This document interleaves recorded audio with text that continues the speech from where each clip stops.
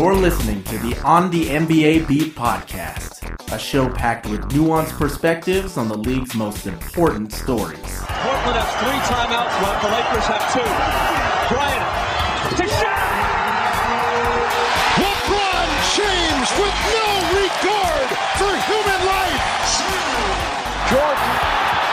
Oh, a spectacular move by Michael Jordan. And now, your hosts, Lauren Lee Chen and the twins, Aaron and Joshua Fishman. Thanks for tuning in. It's Lauren Lee Chen here with my co-host Aaron Fishman. It's Halloween week, but things aren't looking as frightening for the Brooklyn Nets this season as they have been in recent years. To teach us about this fast-paced, fun, transitioning young team, we've brought on Sandy Mui, assignment editor for Brook-Land.com, writer for The Brooklyn Game, and host of the Brooklyn Revolution podcast. She'll tell you everything you'll need to know about what it's been like covering the Nets for the last couple years and the changing expectations for this season. Having just moved to the NYC area myself, I'm starting to get an idea about how ridiculously expensive everything in this city is. There are 2 things in particular that Sandy doesn't believe in paying for: haircuts and going out to movies. Let's bring her in. Hey Sandy, it's really great to have you on today. Thanks for joining us. Thanks for having me on here today, Lauren and Aaron. It's a great way to spend my lovely Saturday afternoon. Yeah, it's been a roller coaster week for the Nets. They beat the Hawks last Sunday. They lost to the Magic on Tuesday. Had an undermanned win over the Cavs on Wednesday and then got blown out by the Knicks on Friday. What do you think, if anything, should we make of each of those early games, especially maybe the win over the Cavs? Well, I think it's crazy because many people would have written off the Nets right away against the Cavs, just looking at the matchup.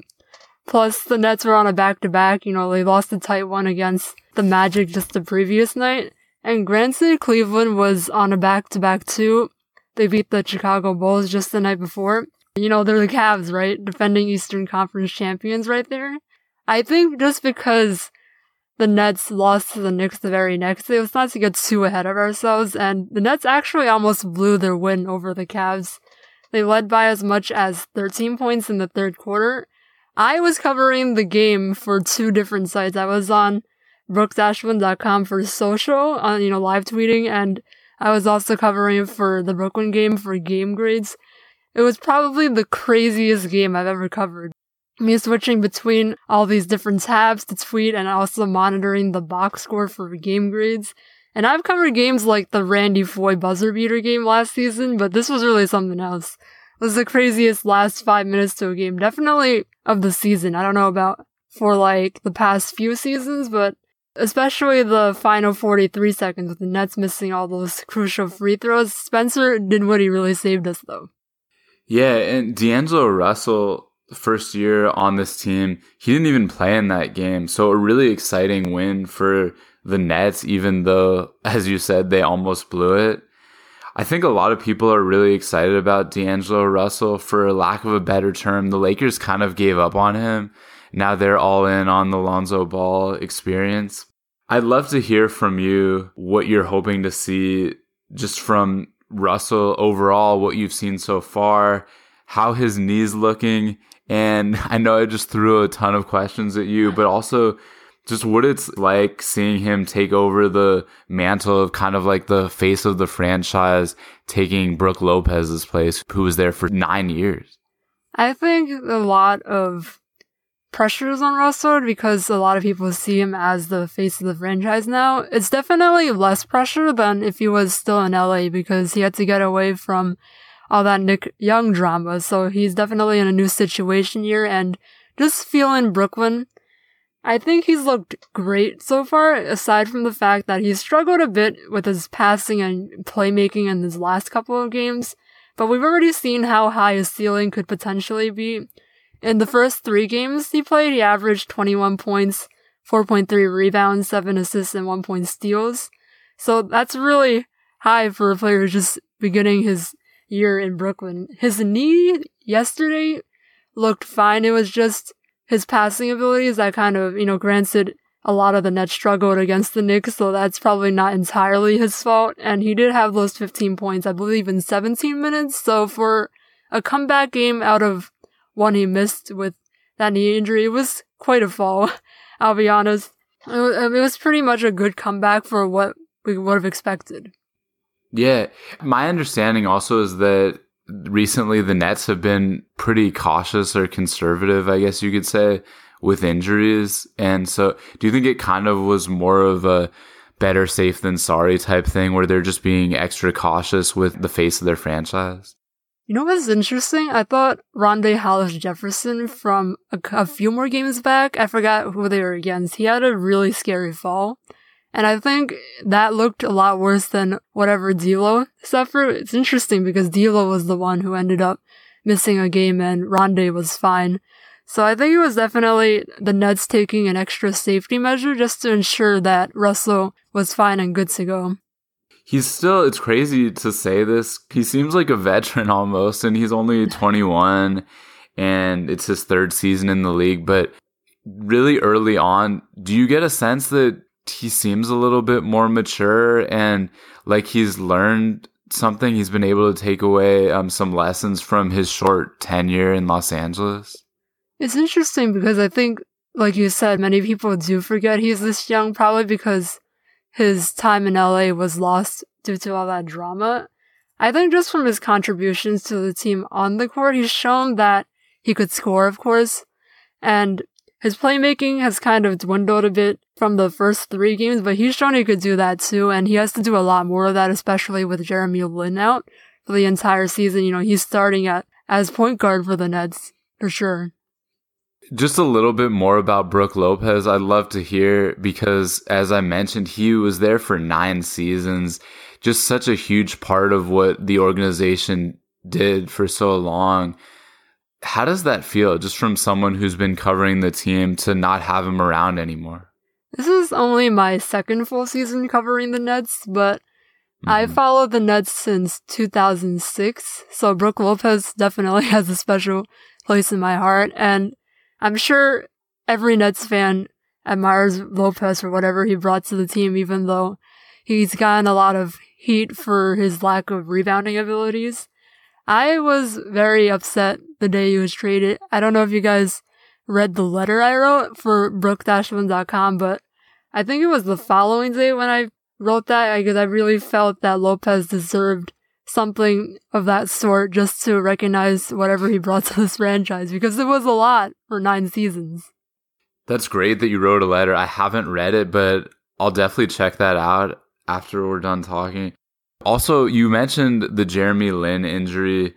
We feel really bad for him. It's just a really disappointing development. A lot of crazy stuff has happened just in the first week alone in the NBA. Of course, I think it was the day after the Gordon Hayward injury in Boston. I don't know why I just brought that up, but Lin unfortunately ruptured his patella tendon and is expected to be sidelined for the rest of the year. And another element that I should add is that he missed more than half of last season with that nagging hamstring injury, and that was his first year as a member of the Nets. What does the devastating injury mean for him in his contract situation, where he can opt out after the season if he wanted to, or stay around? And also, just more broadly, how does it affect the Nets? I was really heartbroken for Jeremy Lin too. You could see the look on his face after he fell down. He knew that this one was going to be bad. And to be honest, just from looking at it, I don't know, I'm probably not a good judge for just watching injuries like that, but I didn't think it would be season ending. And when I found out, I was like, this is terrible news for him, for a guy who only played 36 games last season, and now he can't even, he played less than 48 minutes for the entire season. For him, with his contract, I'm expecting him to opt out and potentially sign for less with the Nets if he wants to stay here. $12 million does put them in a bit of a rough boat if he decides to opt in. As for the impact on the team, I'd expect, of course, more playing time for the young guys. We've already touched on D'Angelo Russell, who's starting at point guard, and Lin's backup, Spencer Dinwiddie, the only player on the roster who plays solely at point guard. He, of course, has to step up. I think Dinwiddie has been pretty impressive so far. As I mentioned in the Cavs game, he pretty much saved the Nets with that 3 in the final 43 seconds and also the 2 free throws to seal the deal. Lin, for the season, he'll have to lead from the sidelines once again. I expect him to be vocal as usual and motivate these guys from the bench, locker rooms, and just off the court in general. Yeah, Nets head coach Kenny Atkinson took a photo with Jeremy in the hospital after his surgery. They have a long history of a relationship, with Atkinson being an assistant on the Knicks team during the Linsanity period. Can you speak a little bit more about what you've seen about the nature of their relationship in his time in Brooklyn, and also for Coach Atkinson, how he fits as the coach of this team and the expectations for him from the management? Yeah, I thought the photo of Kenny Atkinson with Jeremy Lin was a nice gesture. It definitely showed that Atkinson cares about Lin and showed up at the hospital just to visit him during his surgery. And I think the storyline I was talking about a lot last year was actually the relationship between the two, since it was Lin's first season in Brooklyn.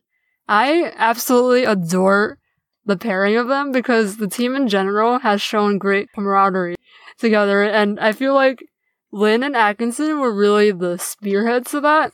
Lauren has said they've known each other since the Linsanity New York days, and not to say the team couldn't have developed a close bond without those two guys, but it's always great to see their close relationship, and Atkinson was a big reason Lin came to Brooklyn in the first place.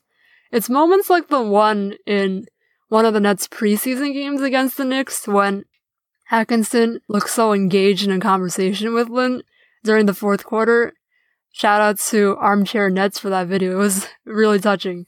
Just love to see players and coaches be beyond the guy, playing on the court or the guy drawing up plays for the team. And those two are the embodiment of that.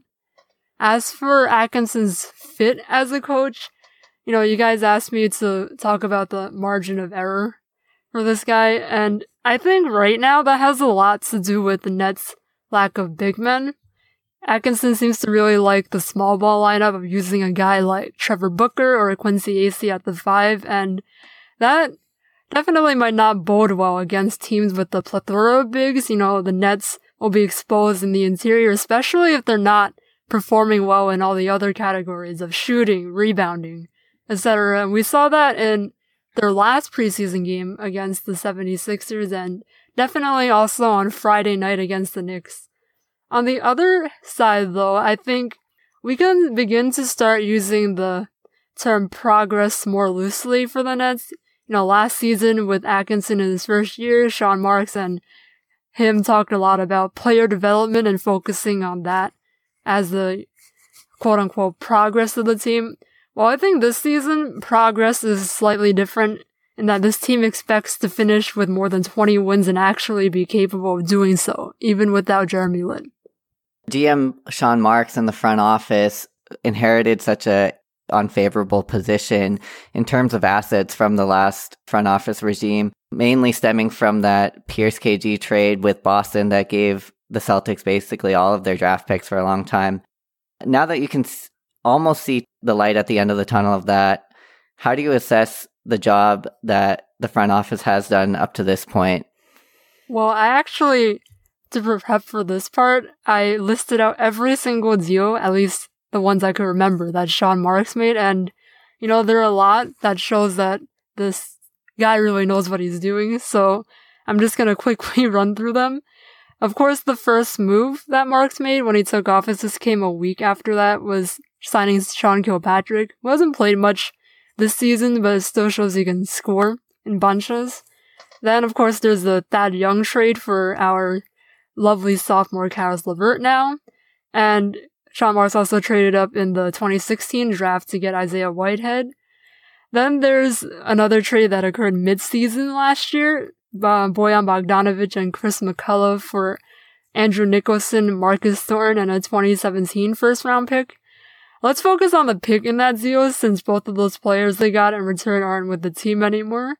There's also Justin Hamilton for DeMarre Carroll and the Raptors' 2018 first and second round picks. Carroll has been much more than a salary dump for Brooklyn, as we know but did not expect at least not many people would have expected. And lastly, there's trading for Andrew Nicholson for Alan Crabb. No draft picks involved here, but when it's all said and done, what has Marks accomplished for this team? Like, there's a lot going on here.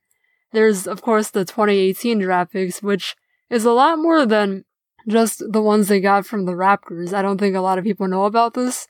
But what's lost in translation sometimes is that they also have the Pacers second rounder in 2018 if Indiana misses the playoffs.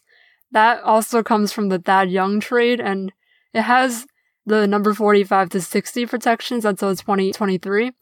But without Paul George, I could potentially see Indiana miss the playoffs, giving the Nets another second rounder. So in a nutshell, the Nets could potentially have 1 first rounder and 2 second rounders in 2018. And in the process of Sean Marks' magic, they have gotten some significant players in Caris LeVert, DeMarre Carroll, and Alan Crabb. I'll put a star next to Whitehead since he's kind of the new Chris McCullough, alternating back and forth between Long Island and Brooklyn. But not bad for a general manager, am I right? No, that definitely makes sense. Just as you highlighted a lot of those big moves, and you touched on DeMarre Carroll providing more than just being someone that they took for a salary dump to help the Raptors. And I think Alan Crabb is a little bit of a different situation. They've wanted him for a while. They tried to get him the year before and then ended up acquiring him from Portland this offseason. Timofey Mozgov also kind of alleviating salary for the Lakers. They got him in the Brook Lopez trade. So just if you can, help me understand what these guys are providing for the team. Also, another common thread with those three is they have playoff experience. And now I'm not predicting that the Nets will make the playoffs necessarily, but what can their presence provide for such a young team? I think especially with Alan Crabb, a guy the Nets have coveted for more than a year. He is definitely worth every pretty penny Brooklyn technically gave him, since the Nets were responsible for that 4 years, $75 million offer sheet Portland was forced to match in the 2016 offseason, I believe. And he is like the best fit for this Kenny Atkinson run offense because of his abilities to shoot from behind the arc. Granted, he hasn't been, exceptional behind the arc in all 6 of the games he's played so far. Similarly to LeVert, he's had his own struggle shooting. Kind of rotated between shooting well and poorly. He'd have one good game, one bad one, and so on. But if he gets hot, he can be lethal, and he fits right in, as I've said. Then with Carroll, it was the common thread at, I believe, Nets Media Day that a lot of players and Kenny Atkinson were talking about Carroll for his leadership. And with Carroll so far this season, I think it extends even more beyond that because of what he's been able to provide off the court. The Nets are starting him at small forward, which I thought was interesting because in all of my podcast episodes where I've talked about projected starting lineups, I expected Crabb to have the edge over LeVert, and now it's like Carroll is thrown into the mix, so that's just really confusing. But everyone covering the Nets has used the phrase more than a salary dump at some point by now to describe Carroll. He really is. Yeah. A lot of people question how much he'd bring to the Nets at the age of 31, on the older side for the Nets for sure. And he is coming off some disappointing years since his Atlanta days, but he's really delivered. Like, his averages of 14.2 points, 6.3 rebounds, and 1.7 steals are insane for a guy at his age. And they're much more than what we could have asked for him. He's shown he really belongs in this. Nets catchphrases are, "we go hard," and last season was Brooklyn grit. So that kind of culture, too, really fits with his hustle and incredible defense. One moment I wanted to point out was on Friday night against the Knicks. Carroll went down for a few minutes after Michael Beasley hit him in the face. He was grabbing his face for a while. And it was ruled just a common foul, but I was worried about him. And a few minutes later, he still dove into the first row to try to grab a loose ball. that's exactly the kind of grit the Nets are after. And for a veteran, even things like that are great for the young guys to see. Thanks for highlighting that. It seems like, unfortunately, so far this season for the Nets, going down with injury has been a common theme. But I'm glad he got back up and was unfazed, diving for that loose ball. I agree with you, though. It seems like a lot of people around the league have said in recent years that he's taken a step back as he's gotten older. Maybe he hasn't been providing the level of defense to which people were accustomed from him. You gotta love, though, his consistency that he's been giving so far.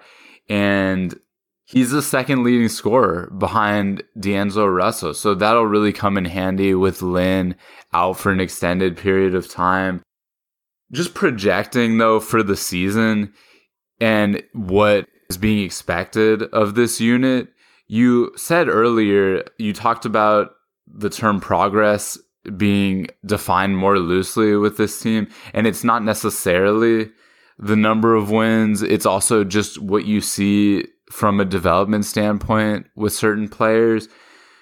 What are some benchmarks, whether it's a certain number or just a level of improvement that you'd like to see for the season to be considered a success this year? Well, I guess technically with the 3-3 record right now, this team is on pace to finish 41-41, right? Technically, I guess. That would be enough, more than enough, I would say, to land them in the playoffs. I don't think that's going to be the benchmark I want them to go for, but even before the season began, before Lin got injured, I considered them to be a team that would finish right outside of the playoffs, maybe in the mid-30s for wins. I was gonna say 33-35, around that total. Especially without Lin now, but with this team not playing absolutely god-awful, that 33-35 win mark still seems reasonable to me. I know a lot of the playoff talk was before the season began, and it was spearheaded by Lin making those remarks. I think it's great to have high expectations like that. I don't know if they've dwindled any bit at all with Lin out, but it'll only motivate them more, and I feel like this team is always motivated by everyone writing them off. Yeah, a lot of people, and I think this was kind of an insulting question, were asking who's going to be better between the Knicks and the Nets. It was kind of a question that a lot of people like to throw around during the offseason, and it helps that they play in the same state, I guess, for the storyline. But were you hearing that a lot too? I feel like that is one of the most frustrating storylines I've ever heard in my life, because the only real rivalry that exists between these two teams is just from the fact that they're both in New York. If you look at recent years, at least the years that I've been watching basketball, it's like only one team is good in a season while the other one is absolutely god-awful, and they just take turns in either role. I think a lot of the Nets' progress is lost as a result of that too, because everyone focuses so much on the win total, but the win total doesn't necessarily determine how soon this team is going to win a championship. You see, the Nets are on a much brighter path for the future, whereas the Knicks don't really even know what they're going on. And I know it's because these two teams face each other 2 times in the preseason, and now they just face each other on Friday. And the Knicks came out on top, but just because they came out on top doesn't mean they're going to be the better team moving forward. 5 of 8 also of their opening games were played at home. And November is going to be a different story with 9 of 13 away from Brooklyn. To what extent do you think that could be a really good test for this young team and give us a better sense too of what we have this season with the Brooklyn Nets? Yeah, I am not a big fan of the November schedule. I was They should have asked you. Why didn't they consult you? I don't understand. Yeah, I don't know. I would have made it so much better than that. I was assigning games for that month just a few days ago, and I realized how gross it really is. There are 3 back-to-backs, all against the Western Conference teams, including some tough ones against, the likes of Memphis, Houston, Portland. The Nets absolutely sucked in back-to-backs last season. They lost both games in those sets more often than not. So yeah, the November road schedule will definitely be a good test for this team against some important Western teams. I see the Warriors in there actually on the 19th. The most winnable ones I would say are against the Lakers, Suns, Nuggets, Jazz, and Mavs. That's, already 5 out of the 13 games they'll be playing all month, but you gotta keep in mind the back-to-backs and how that could hinder their play due to exhaustion or whatnot. Fortunately, a lot of those road games that you mentioned are against subpar teams, but the home games then are a lot of the NBA's elite teams, so it's going to be interesting. A guy that we've brought up in passing a lot during this show is Caris LeVert, someone who I think surprised a lot of people with his play last season and also beginning of this season. He started Brooklyn's last 3 games as of recording. Since he's a guy that I think a lot of people don't know about if they don't closely follow the Nets, can you tell us a little bit more about what you see for his potential and his skill set? I think as much as everyone's excited about LeVert being here for a full season now, he started last season injured. As much as he's been impressive with his abilities to be all over the floor on rebounding, stealing, etc., his shooting has been particularly troubling for me. He actually struggled last season with it too, but so far this season, while he's averaging more points per game than last year, he's shooting worse. Like 11.5 points per game on 36.8% field goal shooting, and his 3-point shooting is where it's the most troubling, 19.2%. Like, he was a good shooter in college, which is why I don't really get. But maybe it's because even then he missed a lot of games due to his foot injuries, and I know it's only been 6 games this season, so perhaps he's just having another rough patch like in February last season. Hopefully he shows improvement on that end because he's really got the whole package going if he works on his shooting. And maybe until he shows some improvement, the Nets could replace him with Allen Crabbe in the lineup. Like, he's just not doing so well. And I guess just one final question for you before we let you go. Rondae Hollis-Jefferson, now in his 3rd year with the Nets, I feel like he's seeing his role grow this season as well. So far this season, he's been shooting and scoring much more often than he has in his first 2 years. What have you seen for his role on the team? And also, what do you expect from him in this season and also in the future? I've been very impressed with Rondae's shot, and it's really clear that he worked on it a lot over the offseason. No hitch anymore, of course, and he's already scoring a lot more, taking a couple more attempts per game than last season.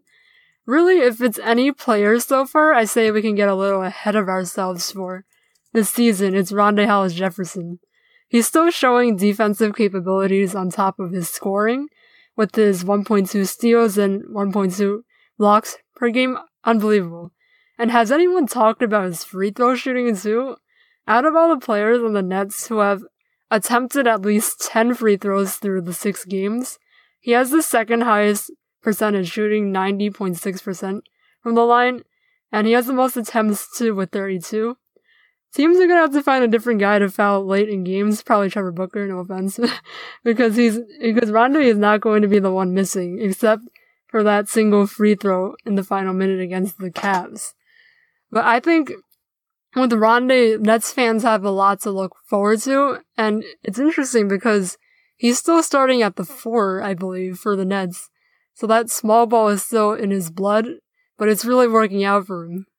When I was researching for this conversation, I didn't notice that. That's really interesting how Hollis-Jefferson's getting to the line more than 5 times per game and over 90% as of recording time. Just 22 years old, won't turn 23 until January. And as Lauren said, I really appreciate you joining us. It's great to have you on and talk about this team that is really intriguing, but in an underrated way. Not a lot of people around the league are talking about them other than in reference to the Jeremy Lin injury. They just play at such a fast pace and are such a young team. I'm excited for the season. I think it's going to be fun.